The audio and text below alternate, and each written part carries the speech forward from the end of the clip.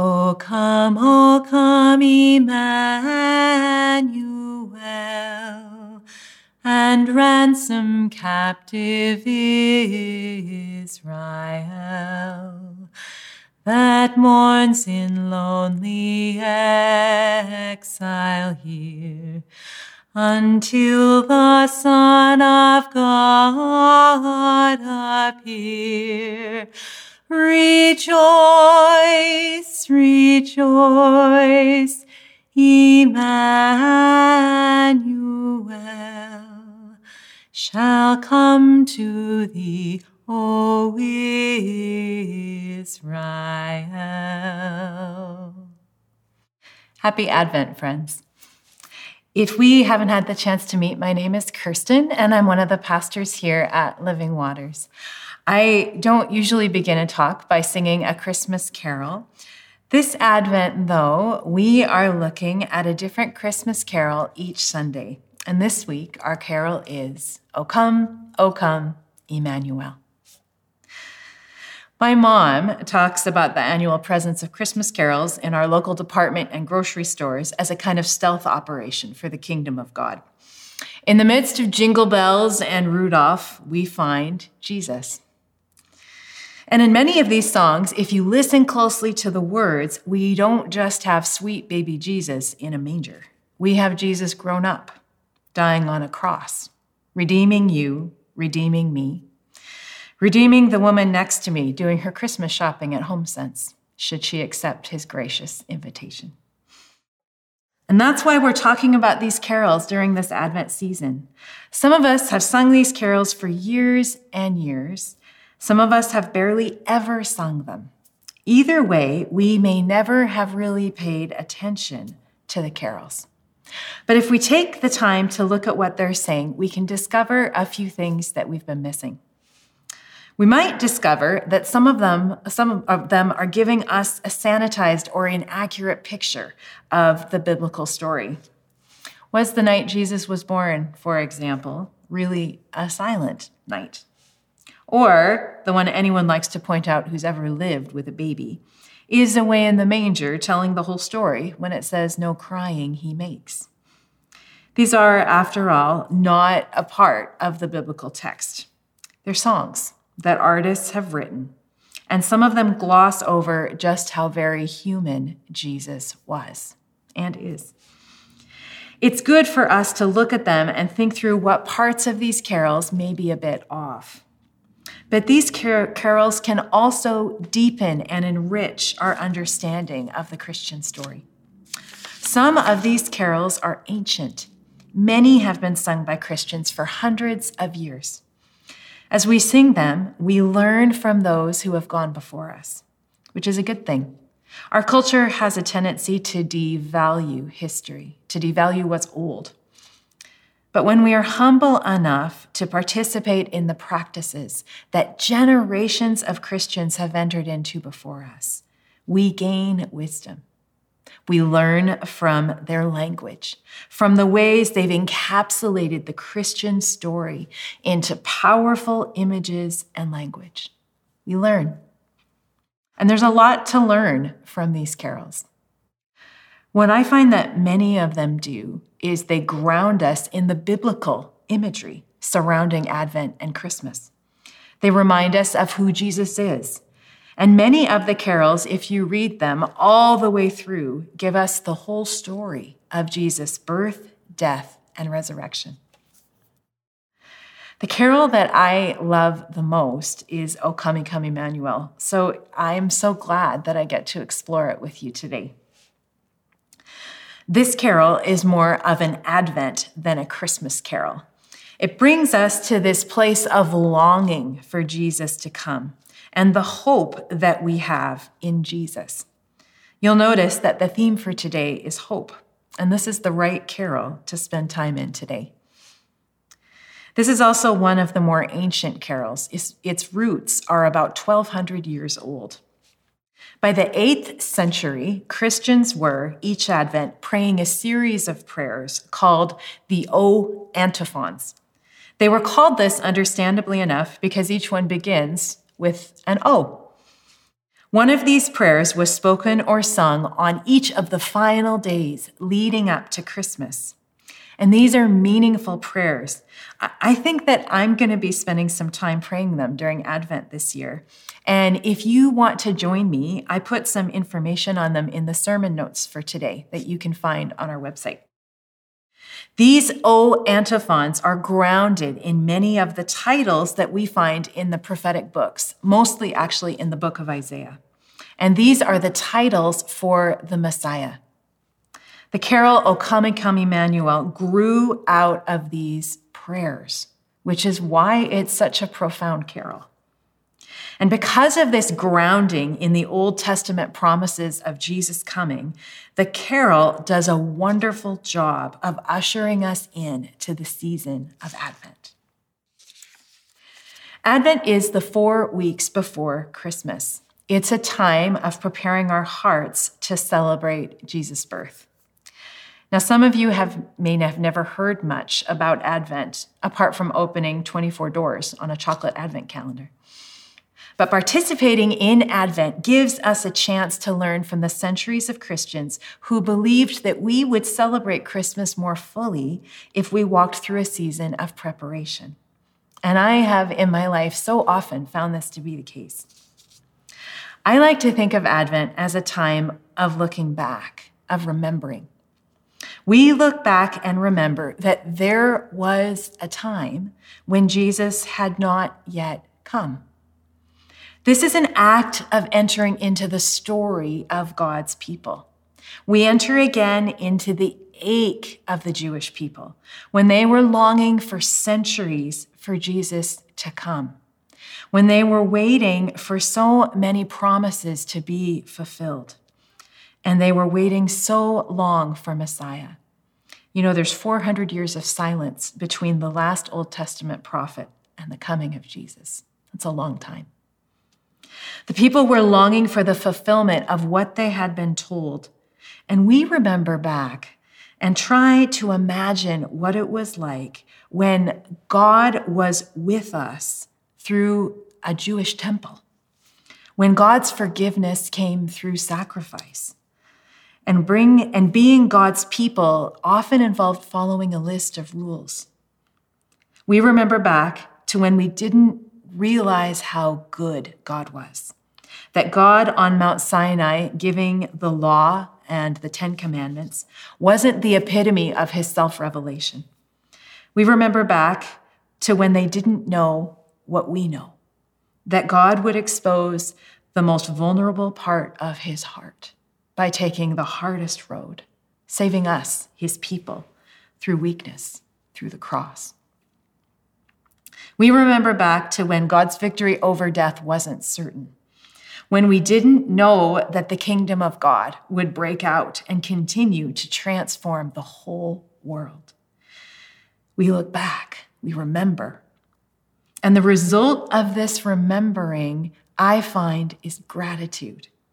It repositions us to truly feel that the ways in which Jesus' coming changed everything and continues to change everything. We are always in danger of taking the good things for life for granted, the stable, solid constants in our life, the people who were always there for us. And I think it may be easier to take Jesus for granted than anyone else. To remember what life was like before he came reminds us of just how good he is and how blessed we are.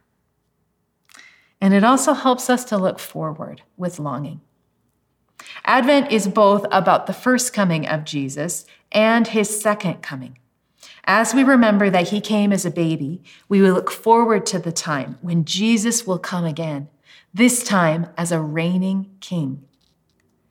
We live in this time when Jesus' victory is incomplete, as we are well aware of when we look around at the brokenness in the world. We experience glimpses of his kingdom, and as Rick reminded us last week, Jesus has already changed the world in so many ways. But Jesus' victory is still incomplete, and we look forward with longing. We look forward with hope to when he will come back as a reigning king, when he will make all things right. And in this way, Advent leaves ample space for us to carry our pain, our grief, and our brokenness into the Christmas season. Because it acknowledges that even though Jesus came, even though there is a deep and rich joy in his coming, we are still in many ways in pain. We are allowed to celebrate the coming of Emmanuel, but in the same breath to cry out in our pain, Lord, come quickly. Doesn't that, after all, in so many ways describe our lives as Christians? Advent grounds Christmas in the reality that we are still in a place of longing. We are still in a place of hope for the transformation of the world, of our relationships, of our own hearts. Hope is, after all, not something that we need when everything is good. It is for the dark places. We press into hope when we are in need of light. And Advent is a time when we remember that all our hope is in the person of Jesus. This is where O Come, Come Emmanuel brings us. It's about the longing for Jesus to come, for the kingdom of God. It leads us to press into hope, and it reminds us that our hope has a sure and steady foundation, and that foundation is Jesus. Let me talk a little bit about the structure of the carol. Each verse of this carol begins with, O come, O come. So we begin with longing, with prayer, with the request for Jesus to bring about his kingdom and his presence in the world. We begin each verse with a prayer for Jesus to draw near to us. Then each verse names Jesus with a particular name, a title that is grounded in the prophets, particularly the book of Isaiah. Each of these titles points to a specific way that Jesus is the answer to our longings. And then there is a request that comes with that title. We pray for Jesus to come and work in our lives and in the world. And as we sing the carol, we are speaking out the specific ways in which Jesus is our hope. Let's begin with verse 1. The title for Jesus in verse 1 is Emmanuel. Emmanuel means God with us. And it comes from Isaiah 7:14, which says, Therefore the Lord himself will give you a sign. Look, the young woman is with child and shall bear a son and shall name him Emmanuel. We begin with this central truth that with Jesus' birth, God chose to come close. No longer would God seem removed and distant. He would come and be one of us. He would share in the story of the broken world. And he would leave his spirit to dwell in our hearts so we would never again be truly alone. The prayer here is that Jesus would come and pay the ransom for us. A ransom is a payment made to release someone from captivity. And the people who need to be ransomed are the Israelites, mourning in exile, cut off from their home, the place where they belong, the place where they know and are known, the place where they are free to be themselves. The deepest and most profound exile that we as people experience is our exile due to sin from the presence of God. We are cut off from the one who gave us life and who is our life. When Jesus, the Son of God, appeared, he opened the door for us to return home. And no matter how many times we find ourselves in exile, we are always invited to find our way home again through his great gift of forgiveness. So we find that Jesus meets our deep longing for homecoming. He invites us home. Let's move on to verse 2. The title for Jesus in this verse is the Rod of Jesse, and it comes from Isaiah 11. Out of the stump of David's family will grow a shoot, yes, a new branch bearing fruit from the old root. In that day, the heir to David's throne will be a banner of salvation to all the world. The nations will rally to him, and the land where he lives will be a glorious place. Sometimes when you cut down a tree, a baby tree or a shoot will begin to grow from the stump. This is the image that we're dealing with here. The stump is the people of Israel. And the Lord showed the prophet Isaiah that there would be a day when Israel would be devastated, as dead as perhaps the stump of a tree that has been chopped down. But he also saw that God would be faithful. God had promised King David, who is the son of Jesse, that one of his descendants would always be on the throne. That was fulfilled through Jesus, who is the shoot that comes from the stump of Jesse. And out of that dead-looking stump would come the Savior of the world. You know, I'm a bit of a sucker for a good epic story. And in the best stories, there's always a moment when it seems like all hope is lost. The heir to the throne is lost and possibly dead. The hero has been vanquished or is on the verge of choosing darkness. All the Jedi are dead or lost. Aslan dies. Frodo and Sam come close to failing in their quest. But then, in all of these stories, there is a turn. And the light wins. The hero overcomes. The heir to the throne is found. The evil is vanquished. A shoot coming from the stump of Jesse is a bit like that. It seemed like the good days for God's people were lost forever. But then new life comes, the new shoot, Jesus. And the shoot does more than the Israelites could ever have imagined. Their imagination only extended as far as salvation from earthly tyranny. Jesus would save his people from the tyranny of sin and death. He would give his people victory over evil. We are all longing for victory over evil, whether it's the evil we see out there in the world and the systems around us, or the evil in our own hearts. That's what we're crying out for here. And the very fact that Jesus came gives us hope. Even when things are very dark and we are surrounded by evil, we look for the turn. And because of who Jesus is, the turn always comes. In the third verse, we find similar language and a similar image, this time focusing on light breaking out of darkness. What we have here is a dayspring dispersing the clouds of storm clouds and night, pushing away the dark shadows of death. This stems from Isaiah 9:2, which declares that the people who walked in darkness have seen a great light. Those who lived in a land of deep darkness, on them a light has shined. What this draws out is our longing to finally and fully be released from death's shadow.